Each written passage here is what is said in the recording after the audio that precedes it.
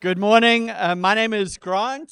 I'm one of the pastors here at Restored, and I hope you're having a really good morning so far. If you are looking around for a seat, we've got some around the room, some in the front here. I'm going to take a moment to pray, and then we'll get into our message. But Jesus, we worship you this morning. We ask you to meet with us this morning and speak to us. We pray you would teach us and encourage us. And Lord, as we're in this series, I ask you that we would see you and come to know you more and enjoy you more. And that actually our hearts would be filled with fresh awe and worship and love for you. Amen. Well, last week, Andy kicked off our new series introducing Jesus to us in a fresh way from Mark's Gospel.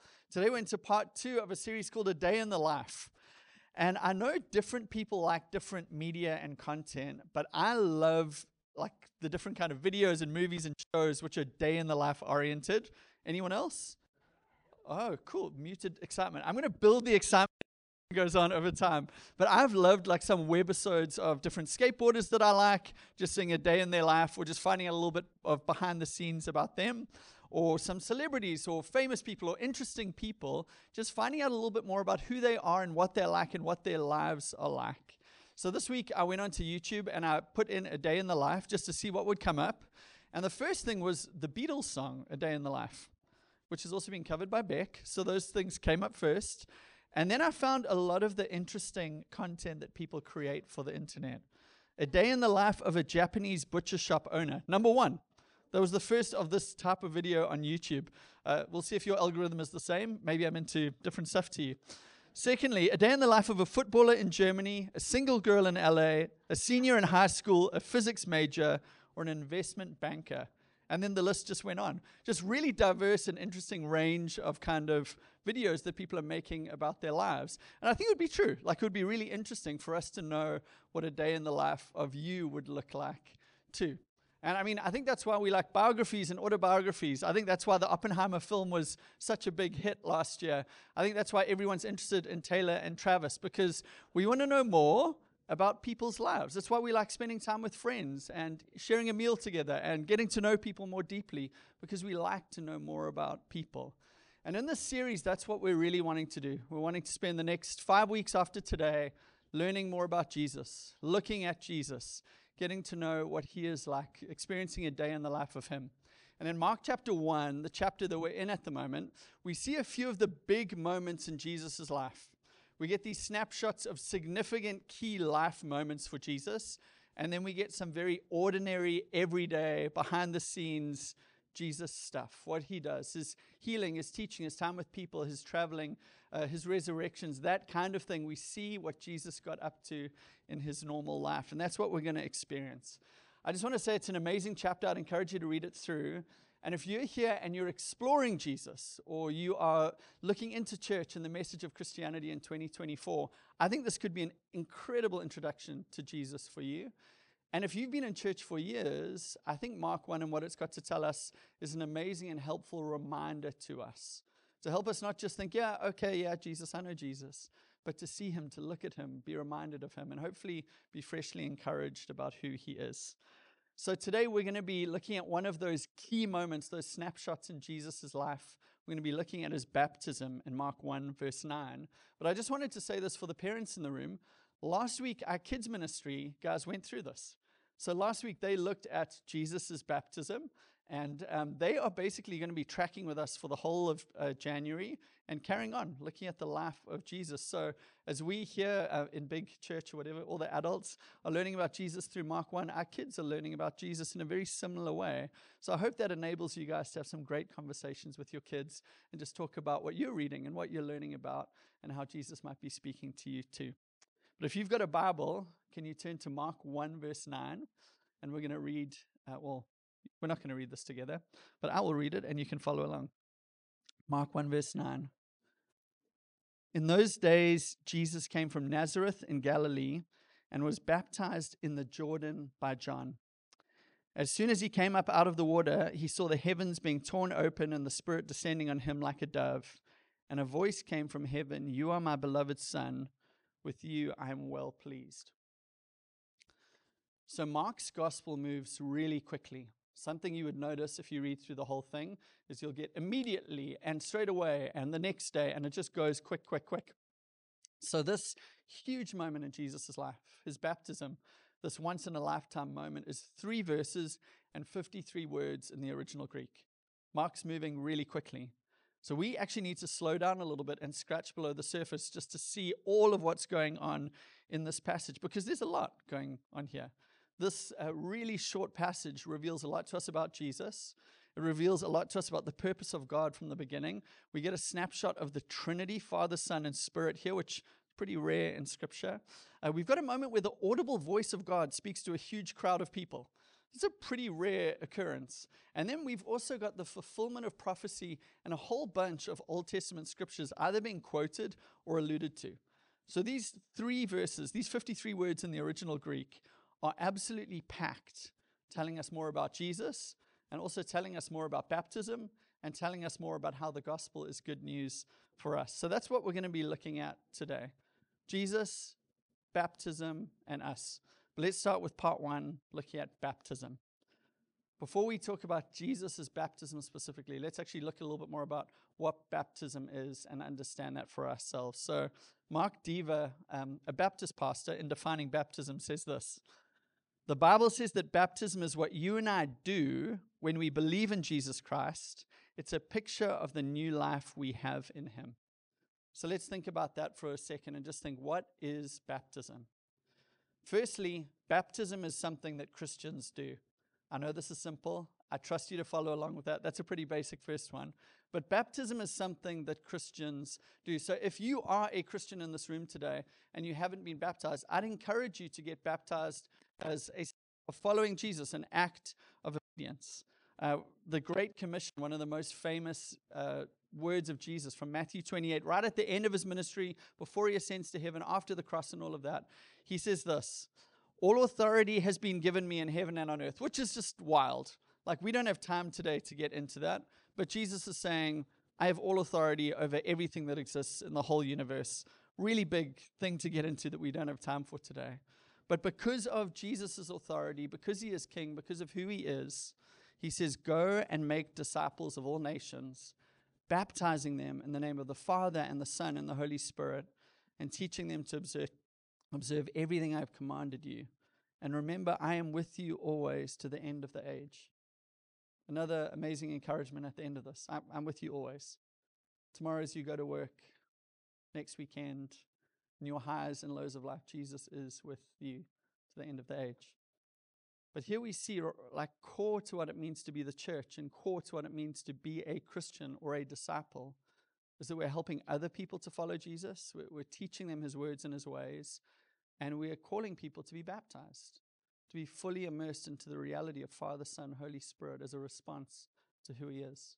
So firstly, baptism is something Christians do. Secondly, baptism follows belief. And in the scriptures, we see this pattern of people encountering Jesus or encountering the gospel and responding to it. And the way that we see people respond is repenting and then confessing their sins and trusting in Jesus. It's a response to him. Baptism is done once, and it's only done after this profession of faith, this commitment to follow Jesus. So we don't repeat baptism again and again and again if you might feel far from God, or you might sin, or you might drift really far away from him, or not be in church in years. Baptism is a once-off thing, which symbolizes a really significant moment. Here at Restored, we practice something called credo baptism, which is a fancy term that really means believers' baptism, meaning that we baptize people who are old enough and understanding enough to really understand what it means to be a Christian. Now, lots of people get baptized or christened as babies, like I did. But when we get baptized in that way, that's not a response of our faith. That's a response, or at least a hopeful response, of our parents and their faith, their desire for us to grow up in the faith and to follow Jesus for the rest of their lives. But we here see that as a decision we make in response to Jesus, rather than a decision that someone else makes for us. So baptism follows belief. Thirdly, baptism is a picture. It's this outward public demonstration of an internal reality, something that has already happened inside of us. When a Christian is immersed in water, this picture of going down under the water is a picture of dying to our old life and dying to our sins in the same way as Jesus went into the grave. And when we're lifted out of the water, it's a picture of Jesus' resurrection, that he rose from the dead, conquering Satan, sin, and death. And it's a picture of us rising to a new life and a new way. For some of you in this room, maybe that's a really powerful thing, beautiful. Maybe for some of you, that's not the case. But one of the things that baptism reveals to us is in the gospel, there is a cleansing that comes. As we are forgiven, we are washed clean and made new and start a new life. And maybe this is true for you. Maybe you've been in rooms where this happens. But I've heard people tell their story of beginning to follow Jesus and feeling cleansed from things they had done or things that had been done to them, just washed and made new, starting a new life, and how beautiful that thing is. And that is the truth of the gospel, that in Christ we are washed clean and have a new life. In Isaiah 1 verse 18, the prophet Isaiah puts it this way: though your sins are scarlet, they will be as white as snow. We can be made pure and spotless like that snow. Or like the old hymn goes, what can wash away my sin? Nothing but the blood of Jesus. Some of you are singing. I was tempted to sing that today, but it would be not good for anyone. What can make me whole again? Nothing but the blood of Jesus. I'm on the edge. I'm not going to do it. That is true for everyone in this room today, or it can be true for you if you respond to Jesus. You can be washed clean, made spotless, like that white, pure snow. No matter what your past was, no matter what you did, no matter what you experienced, no matter what defined you or what was said of you, you can be made new like that. And baptism gives us this picture of this new spiritual reality that we are new and we are washed clean. Fourthly, baptism is by immersion. So the Greek word for baptism literally means to plunge, soak, or dip. And the English translators got really creative here, and they decided that they would transliterate that Greek word baptizo and make a new word, baptism. So they got creative with that, but that wasn't a religious word or a spiritual word back in the day. In fact, that word baptizo could be used of someone who seriously drowned, or a ship that sank out at the ocean. It got baptized, it baptizoed. Or even, I think this is amazing, we've got a recipe for pickles recorded by a Greek physician named Nicander. And he says this, literally bapto as in dip quickly, the cucumber in water, and then baptizo as in baptize it, immerse it, dip it, dunk it, hold it down in the vinegar until it becomes a pickle. So I don't know what the Spirit's doing in the room now. Some of you maybe are feeling, I need to respond to God with baptism. Some of you are saying, I think I'm going to get into pickling. That sounds amazing. I'm here for that. But that's what baptism is. Fifthly, not saved by baptism. And this is a really important thing for us to grasp, because we could come from different backgrounds and different experiences of this. But many people think that baptism is a necessary condition for salvation. But Jesus told the thief on the cross next to him, today you will be with me in paradise or in glory. He didn't have time to be baptized before his death. Baptism is a sign of our salvation. It's not a condition of our salvation. The Baptist, but really similar to a wedding ring for someone who is married. You know, baptism is like that ring, because wearing a ring doesn't make you married, but it demonstrates that you're married to Jesus. And similarly, baptism is a joyful public declaration and celebration. Like we said, this is a one-time event. Jesus is doing this once. This is a big moment in his life. When you are baptized, this is a public celebration of the fact that you have chosen to follow Jesus. You've decided that you are going to follow him, that he is your Savior, that what he says is true. You've repented and trusted in him and entered into a new life. So we celebrate that as a community.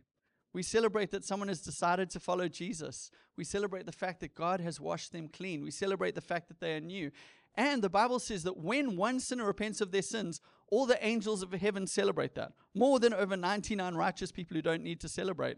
So as we celebrate around a pool or a bit of water as someone is baptized, we know that heaven celebrates along with it. So that's part one, baptism. Part two, we're looking at Jesus. This is Jesus' baptism. Now, as I shared that about what baptism is, what it symbolizes, what it means, you might be thinking to yourself, well, why did Jesus need to get baptized? which is a good question. In Matthew chapter 3, when he talks about baptism, he talks about it being a baptism for repentance. And he talks about this group of people that are by the Jordan River that are confessing their sins and being baptized or washed clean as a sign of repentance. So why would Jesus need to do that? Jesus never sinned. He was pure and perfect in every way. He had nothing to repent of. He had no sins to confess. So why would he get into the waters to be washed clean and symbolize this new life he was entering in, like the rest of the people around? Why did Jesus get baptized?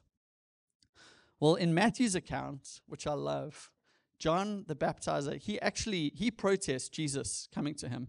Jesus is getting in the water, his feet are in the Jordan, and John's like, whoa, whoa, whoa, what's going on? Let me read it to you.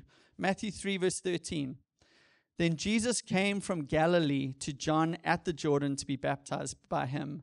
But John tried to stop him, saying, I need to be baptized by you, and yet you come to me.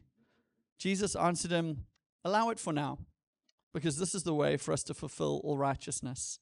And then John allowed Jesus to be baptized. I love that, and I have so many questions around what's going on in that verse. Jesus steps into the water, and John goes, no, Jesus, you can't be baptized by me. I need to be baptized by you. I know who you are, so can you baptize me? And Jesus just goes, allow it for now. Like they're going to have a private talk later. Just baptize me. We'll clear up all the details later, but let's just do this now. But earlier in another gospel, John chapter 1, verse 29, we see that John knows the fullness of who Jesus is. He's got this revelation by the Spirit. So as Jesus walks into the water, John's like, I can't do this, Jesus. Look at who you are. John 1:29. The next day, John saw Jesus coming toward him and said, look, the Lamb of God who takes away the sin of the world. Now, in the Jewish temple sacrificial system, if you were to sacrifice a lamb for the forgiveness of sin, it had to be pure and spotless. This was a beautiful lamb. This was a lamb that didn't have anything wrong with it, any defects in any way. And this would take care of your sin, or maybe a few people's sin. But here he's saying Jesus is coming to take away the sin of the world, a one-time, all-time kind of act, which means Jesus is very powerful, and it means Jesus is pure and spotless. Jesus doesn't need the forgiveness of sins. Then in verse 30 it says, this is the one I told you about. After me comes a man who ranks ahead of me because he existed before me. And you might read that and go, oh, okay, I didn't know that. So to be baptized by someone, they need to be older than you. That's what John says. But actually, John was born before Jesus. And as Jesus is coming into the water, he's not talking about like a few days or weeks of age difference. He's saying, no, Jesus is eternal. Jesus was here before the foundations of the earth. Jesus helped to create the earth. I can't baptize him because he is God. Verse 31, I didn't know him. Get this, I didn't know him, but I came baptizing with water so that he might be revealed to Israel. So John is in the water preaching this message of repentance, baptizing hundreds or thousands of people because of Jesus. His ministry is not about himself. He's not trying to gather a crowd or whatever. He's preparing the way for the Lord, like Andy shared last week. This baptism is a baptism to help people respond to Jesus and see Jesus and know Jesus. So Jesus is hopping in the water to be baptized. He's like, whoa. This baptism, I don't get, this is about you. You should baptize me. I can't baptize you. Everything about this is to point people to you, Jesus. Verse 32. And John testified, I saw the Spirit descending from heaven like a dove, and he rested on him. I didn't know him, but he who sent me to baptize with water told me, the one you see the Spirit descending and resting on, he is the one who baptizes with the Holy Spirit. John came to baptize with water for repentance, but Jesus would baptize with the Holy Spirit and fire. And finally, I have seen and testified that this is the Son of God. So let's play that scenario by the Jordan River one more time. Jesus' foot goes into the river, and John sees him and goes, no, you can't be baptized by me. You are the Son of God. You are God himself. You're eternal. You're the Lamb of God who takes away the sin of the world. You're perfect in every way. Why would I baptize you? I need you to baptize me. So why did Jesus get baptized? Two simple answers. There could be more, but Jesus got baptized as an example to us and to identify with us. Firstly, the example. In Matthew 3:15, Jesus says to John, the reason for him being baptized is to fulfill all righteousness. Now, you might hear a lot of different things when I use the word righteousness, but Jesus isn't saying, I'm doing this to be good. I'm doing this to do the right thing. Jesus is being baptized as an act of obedience as a disciple. He's living a life of devotion and obedience to God. He's fulfilling everything of what it would mean to be one of the people of God responding to the ways of God. And he's doing this as an example to us, that we would see what it looks like to follow God, what it looks like to live a life of devotion and surrender to him. So repentance here, as Jesus goes into the water, is not about Jesus asking forgiveness for doing the wrong thing. Repentance is to reorient our values and our habits and our loves and our thinking and our behavior and everything around a new understanding of God and his kingdom. So Jesus doesn't have the wrong way of thinking. His values are not off. He is responding as an act of repentance, showing us what a wholehearted response to God looks like and inviting us into the same kind of life. So that's the example. Secondly, the identification piece might be interesting. You might go, what does it mean that Jesus identifies with me? There's an interesting verse in John 1, verse 14. In the Message translation, it says that God became flesh and blood and moved into the neighborhood. And I love that picture of the immortal, eternal God coming down as a man and walking our streets and living a human life, being able to identify with what it looks like to be you or me, what human beings go through and experience. So Jesus comes down and identifies with us in his humanity, God in the flesh. But in his baptism, there's something really interesting going on. So I want to read you a quote from Frederick Brunner about this, which I think this nearly brought me to tears in prep. I'm hoping I hold it together today, but this is beautiful. This is Jesus' first adult act in the gospel, being baptized. The first thing Jesus does for the human race is go down with it into the deep waters of repentance and baptism. Jesus' whole life will be like this. It is well known that Jesus ends his ministry on a cross between thieves. It deserves to be as well known that he begins his ministry in a river among sinners. From his baptism to his execution, Jesus stays low at our level, identifying with us at every point, becoming as completely one with us in our humanity as in the church's teaching he is believed to be completely one with God in eternity. Leon Morris, in his commentary on Jesus' baptism, says something very similar. He says, Jesus might well have been up there in front, standing with John and calling on sinners to repent. And I read that and I went, of course. Like, I've never thought about that before. Like, why is Jesus in the crowd? You would almost think John would pull him out and say, hey, we've been talking about this repentance thing and this Messiah who was to come. We've been getting baptized in his name, and he's here today. So Jesus, come forward. He's going to preach the message. He's going to help me baptize today. But that doesn't happen at all. Jesus is in the crowd. He carries on. He says, instead, he was down there with the sinners, with us, affirming his solidarity with them, making himself one with them in the process of the salvation that he would in due course accomplish. The same perfect eternal God who left heaven to die on the cross for our sins is among people, is among us, identifying with us, going through the things that we go through so that we can relate to him and he can relate to us as a perfect priest. So lastly, how is this passage good news to us? What does this passage have to say to us? Well, this is one of the great Trinitarian passages in the New Testament. What I mean by that is we've got the snapshot of the Father, the Son, and the Holy Spirit all together in this moment of Jesus' baptism. And it's just like in the beginning. So Genesis 1, you've got the Father, the Son, and the Spirit together in the act of creation. And it says that the Spirit was hovering over the waters, and God spoke, and things began to exist. Colossians 1 tells us that it was through Jesus that the Father created everything that exists. So in the beginning, we have this picture. And here again on the banks of the Jordan, we've got something very similar. The Spirit hovering over the waters, and then the words of the Father coming and speaking. And there's Jesus the Son being baptized. God, just like in the beginning when he began creation and he began life, is working new creation and new life right there on the banks of the Jordan River. Now, there are only two places in the New Testament where we get to hear the words that the Father speaks to the Son. And I'm so grateful for that. Like, I would love to be in some of those prayer conversations that Jesus had with the Father, but we don't get those written down. But we have these two moments where the Father speaks to the Son. The one is here at the baptism. You are my beloved Son, with you I am well pleased.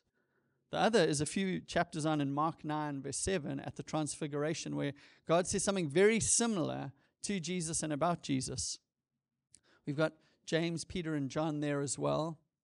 And God speaks and says, this is my beloved Son, listen to him. One is this affirmation over Jesus. Another is almost an affirmation for the people. This is God. This is the Messiah. This is my Son. Listen to him because he is King. His words have authority. His words are true. Follow him, believe him, respond to him. That's what's going on there. But at the baptism, this voice from heaven speaks, and the crowds hear it, which is just a wild thing to imagine. Like if you put yourself in the water there, sitting on the banks, you've just been baptized, your friend's just been baptized, and then you hear the voice of God over this crowd speaking these words. It's an incredible thing. And something we miss is that actually God speaks Scripture. God's quoting two verses from the Old Testament here when he speaks over Jesus. He's quoting Psalm 2 and Isaiah 42, both messianic chapters, prophetic chapters about Jesus who was to come. Psalm 2 is about the Messiah who would be the King of the nations. And Isaiah 42 is about the suffering servant. And it's like Jesus is talking, or the Father is speaking over Jesus, revealing who he is and saying, this is the Messiah you've been waiting for. This is who he is, but he's not going to come in the way that you expect him to. He's coming in a gentle way, a lowly way, a humble way. He's coming as a suffering servant, and the way he takes power might not be the way you expect. And I think that's so relevant for us. I feel like so many conversations recently I've had with people, God is not showing up in the way we want him to, or the way we expect him to, or the way we assume that he will. And that's exactly how Jesus' ministry begins. His ordination or inauguration here in this baptism, God speaking and saying, he is the one you were looking for, but he might not show up in the way you expect him to show up. I just want to say that could be true for you as well, in your life, in your situation. Jesus is the one you're looking for, but he might not show up in the way that you expect him to, or the way you would hope he would, but he will show up. Frederick Bruner says of this moment where prophecy is fulfilled, Old Testament scriptures are realized and quoted. He says, Jesus' baptism was God's visual and oral way of saying to history, dear world, this is it. Here he is. It's a big deal. It's a huge moment. At Jesus' baptism, the Father declares his love for his Son loudly and proudly. You know, this could have been a different moment, like a personal, private moment between Jesus and the Father. But it's not. It's a loud, public one in front of a huge crowd. Now, I watched the movie Lost in Translation again in December, for those of you who like it. Bill Murray, Scarlett Johansson. It's a bit older now. But these two meet in a hotel in Tokyo, both there for different reasons. And because of their loneliness, they end up spending a bunch of time together and strike up like a camaraderie or a friendship. And the last scene of this movie, after you've seen them singing karaoke together, eating together, conversations together, sharing about life together, the last scene is when they say goodbye, and the director makes the choice that you don't hear the words that they speak to each other. You see their body language, you see their emotion, you see them hug, you see them say goodbye, but you don't get to share in the words that they speak. And that could have been the baptism scene, where you don't know what the Father is saying. But rather than a private, intimate moment between the Father and Jesus, this is a loud, public declaration by the Father saying, this is my Son, who I love, with whom I'm pleased, or who I delight in. The Father is shouting this so that everyone can hear. He's shouting it from the rooftops, that this is my boy, and I'm so proud of him. And the good news for us here 2,000 years later is that the words that the Father spoke over Jesus at his baptism are the same words that he speaks to every one of Jesus' brothers and sisters, every single one of us who are in Christ. When the Father looks at you, if you are a follower of his, then he says the same words over you today. This morning, 2,000 years on, he speaks the same words over you. And I just thought we've got a little bit more to go before we finish, but maybe you need to just sit on that for a moment. The fact that what the Father loudly, publicly, proudly said about Jesus is what he says to you. Maybe you just need to close your eyes for a moment as I just say that again. And just maybe you need to even ask, God, help me to believe that this is true. Because the Father says over you, if you are in Christ today, this is my son, or this is my daughter. I love you, and I'm so proud of you, or I'm pleased with you, or I delight in you, or you are my joy. The NLT translation of this voice from heaven says, you are my dearly loved son, and you bring me great joy. If you and I woke up each morning and quoted that to ourselves and took that into the day with us, that I bring God joy, that would change our lives. That is a powerful thing. I think that's something we could repeat to ourselves every morning. Look in the mirror. I bring God joy. You bring God joy. God finds joy in who you are. These things that God speaks are really important. Earthly fathers are meant to imprint these things on their children, although generally we don't, or we do it imperfectly or in flawed ways. But earthly fathers are meant to impart identity, affection, and affirmation to their children. And because we haven't found that perfectly from our dads in this life, maybe we haven't gotten that at all, we need to look to our Heavenly Father and ask him to give us those things. That actually we find identity from the Father, which gives us value and belonging. We are his kids. And love from the Father, which gives us security and acceptance. That God loves us. And delight from the Father, which gives us the sense of affirmation and applause. God likes me. Those are huge, huge truths to sink deep into our hearts. Let's just look at each one for a few minutes and we'll close. Without receiving identity from the Father in heaven, we will look for that identity in other places. And for many of us, the words or actions that we've experienced in our lives, maybe significant moments in our lives, have defined us. And they've marked us and they've shaped us in certain ways that today are defining you. You know that. Maybe they're even coming to mind as I'm speaking about this now. Like I was more defined by that word, that moment, that situation, that person, than I have been by my Heavenly Father. But we can come to God and ask him to give us identity and belonging and value. It's a beautiful moment where Paul writes to the church in Corinth in 1 Corinthians 6 verse 11. And he goes through this long list of sins.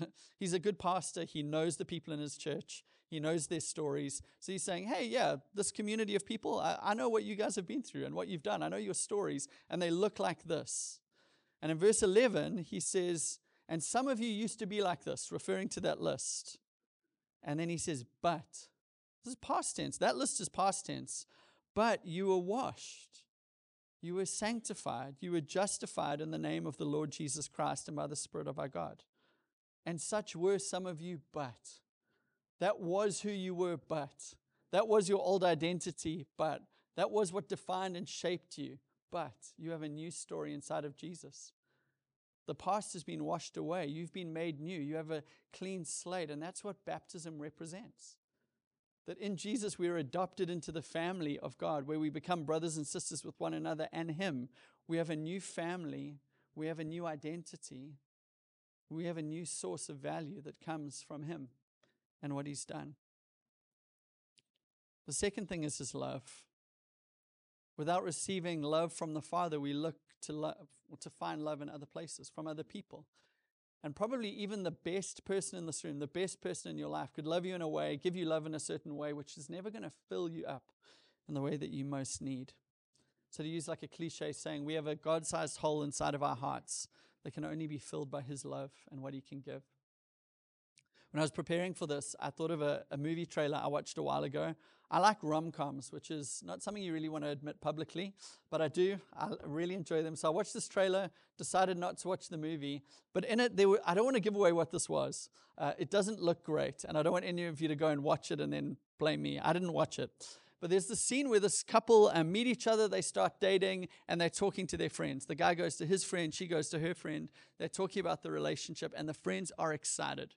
They think this is a good match. And then they feed back to their friends that they've said, I love you. Which, in a rom-com, that's the good stuff. You know, they're there. Their friends are devastated. They literally, in the trailer, use the word, this is a disaster. Like, you shouldn't have done it. And they ask the question, who said it first? And this is the line from the movie. If you want to find out what it is, you can Google it. Whoever says, I love you first cares more. And it's like the sign of weakness. If you put it out there, it's like you're more into the relationship than the other person. You've got to play the game. You know, because if you say, I love you first, you care more, and you're making yourself vulnerable, you're at risk. The other person might not feel the same. They might not receive you. They might not reciprocate. You're putting yourself out there, and you don't know what you're going to get in return. But what we get at Jesus' baptism is this revelation that God cares more. He says, I love you first. He puts himself out there. He wants you to know what he wants. He wants you to know who he is. And he's not worried about getting rejected. God has been rejected by his people since the beginning of time. Again and again and again and again. He's been rejected by me and all of us in this room again and again and again and again. And you know what? God cares more. He puts himself out there. He says, I love you, knowing that we're not going to love him back perfectly, but wanting us to know that he loves us. He cares. God cares more. He loves us perfectly. He loves us unconditionally, and he loves us eternally. And lastly is his affirmation. Do you want to know what God is like? The best way I thought to describe it is this. Shell and I were back home in December, and we stayed with my parents for a while, and we stayed in their bedroom, just made life easier for everyone. So I slept on my mom's side of the bed, and on her side table, she had a photo of me from when I was a kid in a frame that I think she's had for 30 years. I think it's the same photo that's been by her bed since I was about 7 years old. And it's not a great photo of my sister and I. It's not well taken. This is not like Instagram worthy or anything. Like, it's faded. We're wearing terrible, it's like the 90s, and we're wearing terrible clothes, which would probably be really popular now. And I've got like a bowl cut. It's just, I don't look great. We're not dressed well. The photo's bad. It's just bad. But that's been by her bed for 30 years. It's probably the photo of me she's looked at the most. So I saw that by her bed. I thought, yeah, it's my mum, you know. And I remember going to my dad's office before he retired back in the day. And I'd normally be pretty bored, you know, if I was there. And my dad had a few photos of me in that office, either on his desk or on the wall, I can't remember. And the one was me from school. So in South Africa, we would wear school uniforms with like a blazer and a tie and a shirt. And it's like 12, 13-year-old Grant Clark. And I've got braces and I've got bad skin and I'm wearing this. And it's like, Dad, why that picture? You know, like you could have found one a few years down the line, something more impressive. In this picture, like you're just seeing my imperfections. My teeth, my skin don't look amazing. On top of that, like I'm just immature. Like I'm in this awkward, gawky teenage phase. Like it's not a glorious pic. He could have had something of me like winning an award or, you know, achieving something great. But my parents have these photos of my sister and I dressed terribly with bad skin and bad teeth.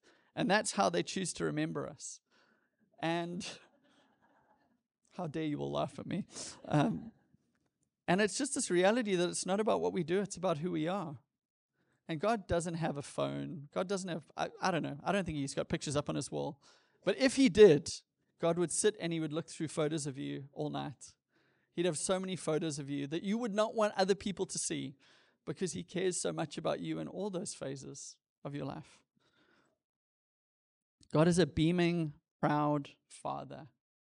So proud of you, liking you so much.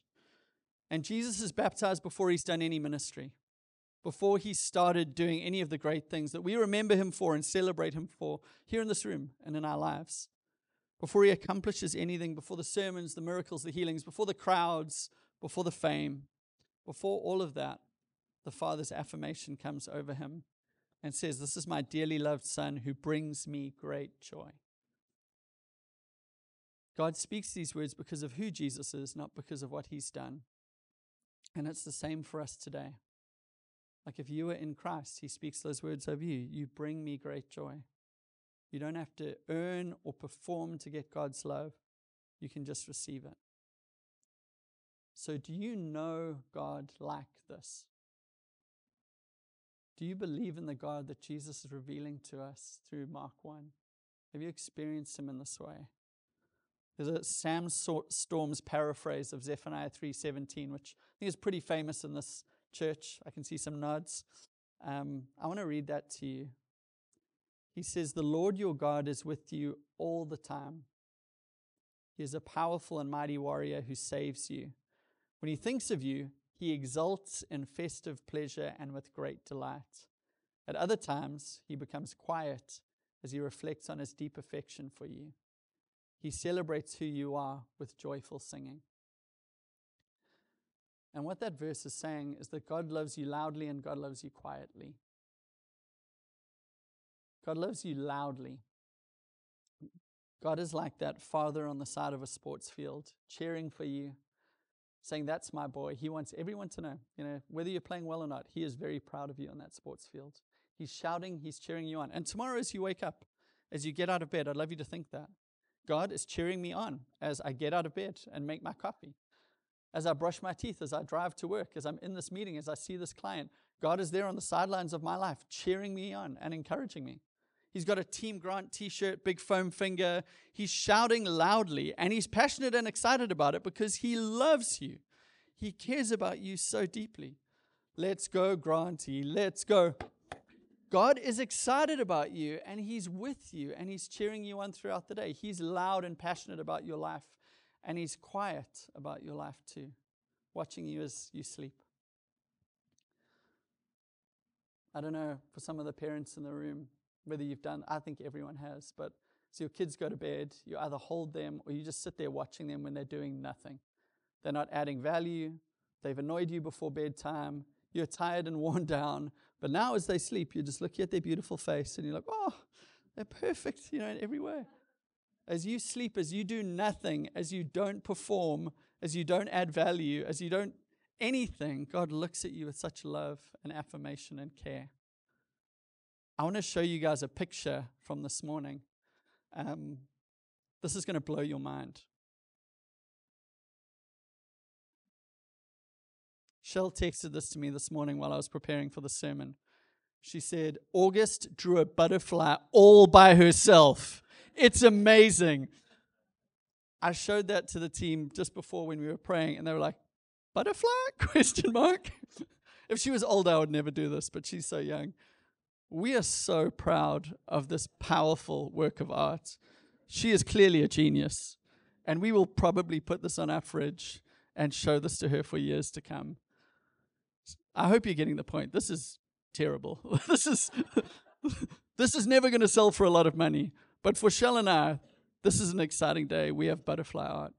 As you draw your butterfly art, as you live your life tomorrow, I want you to know that your Father loves you loudly and quietly, and he is so proud of you. I'd love it if I could ask you just to close your eyes for a second before we go into communion. I just want to create one more space for us to respond to those words that came from heaven. I know some of you have already done this, but I wanted to create space to personalize these words, because I believe the Father wants us to hear them this morning and personalize them this morning. So as I speak these words, would you hear them as if they are your Father in heaven speaking over you? "You are my beloved daughter, with whom I am well pleased. This is my beloved Son, with whom I am well pleased."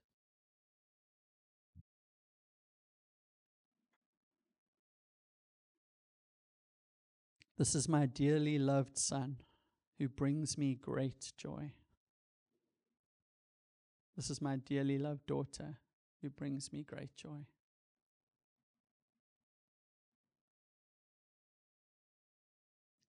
Holy Spirit, I pray that we as a church would be marked by those words of identity and of affection and of affirmation. I pray that they would go deep down into our hearts and shape us individually and as a church. I pray you would help us to believe them. And even as we wake up tomorrow, I pray that we would know you delight in us and that we bring you great joy.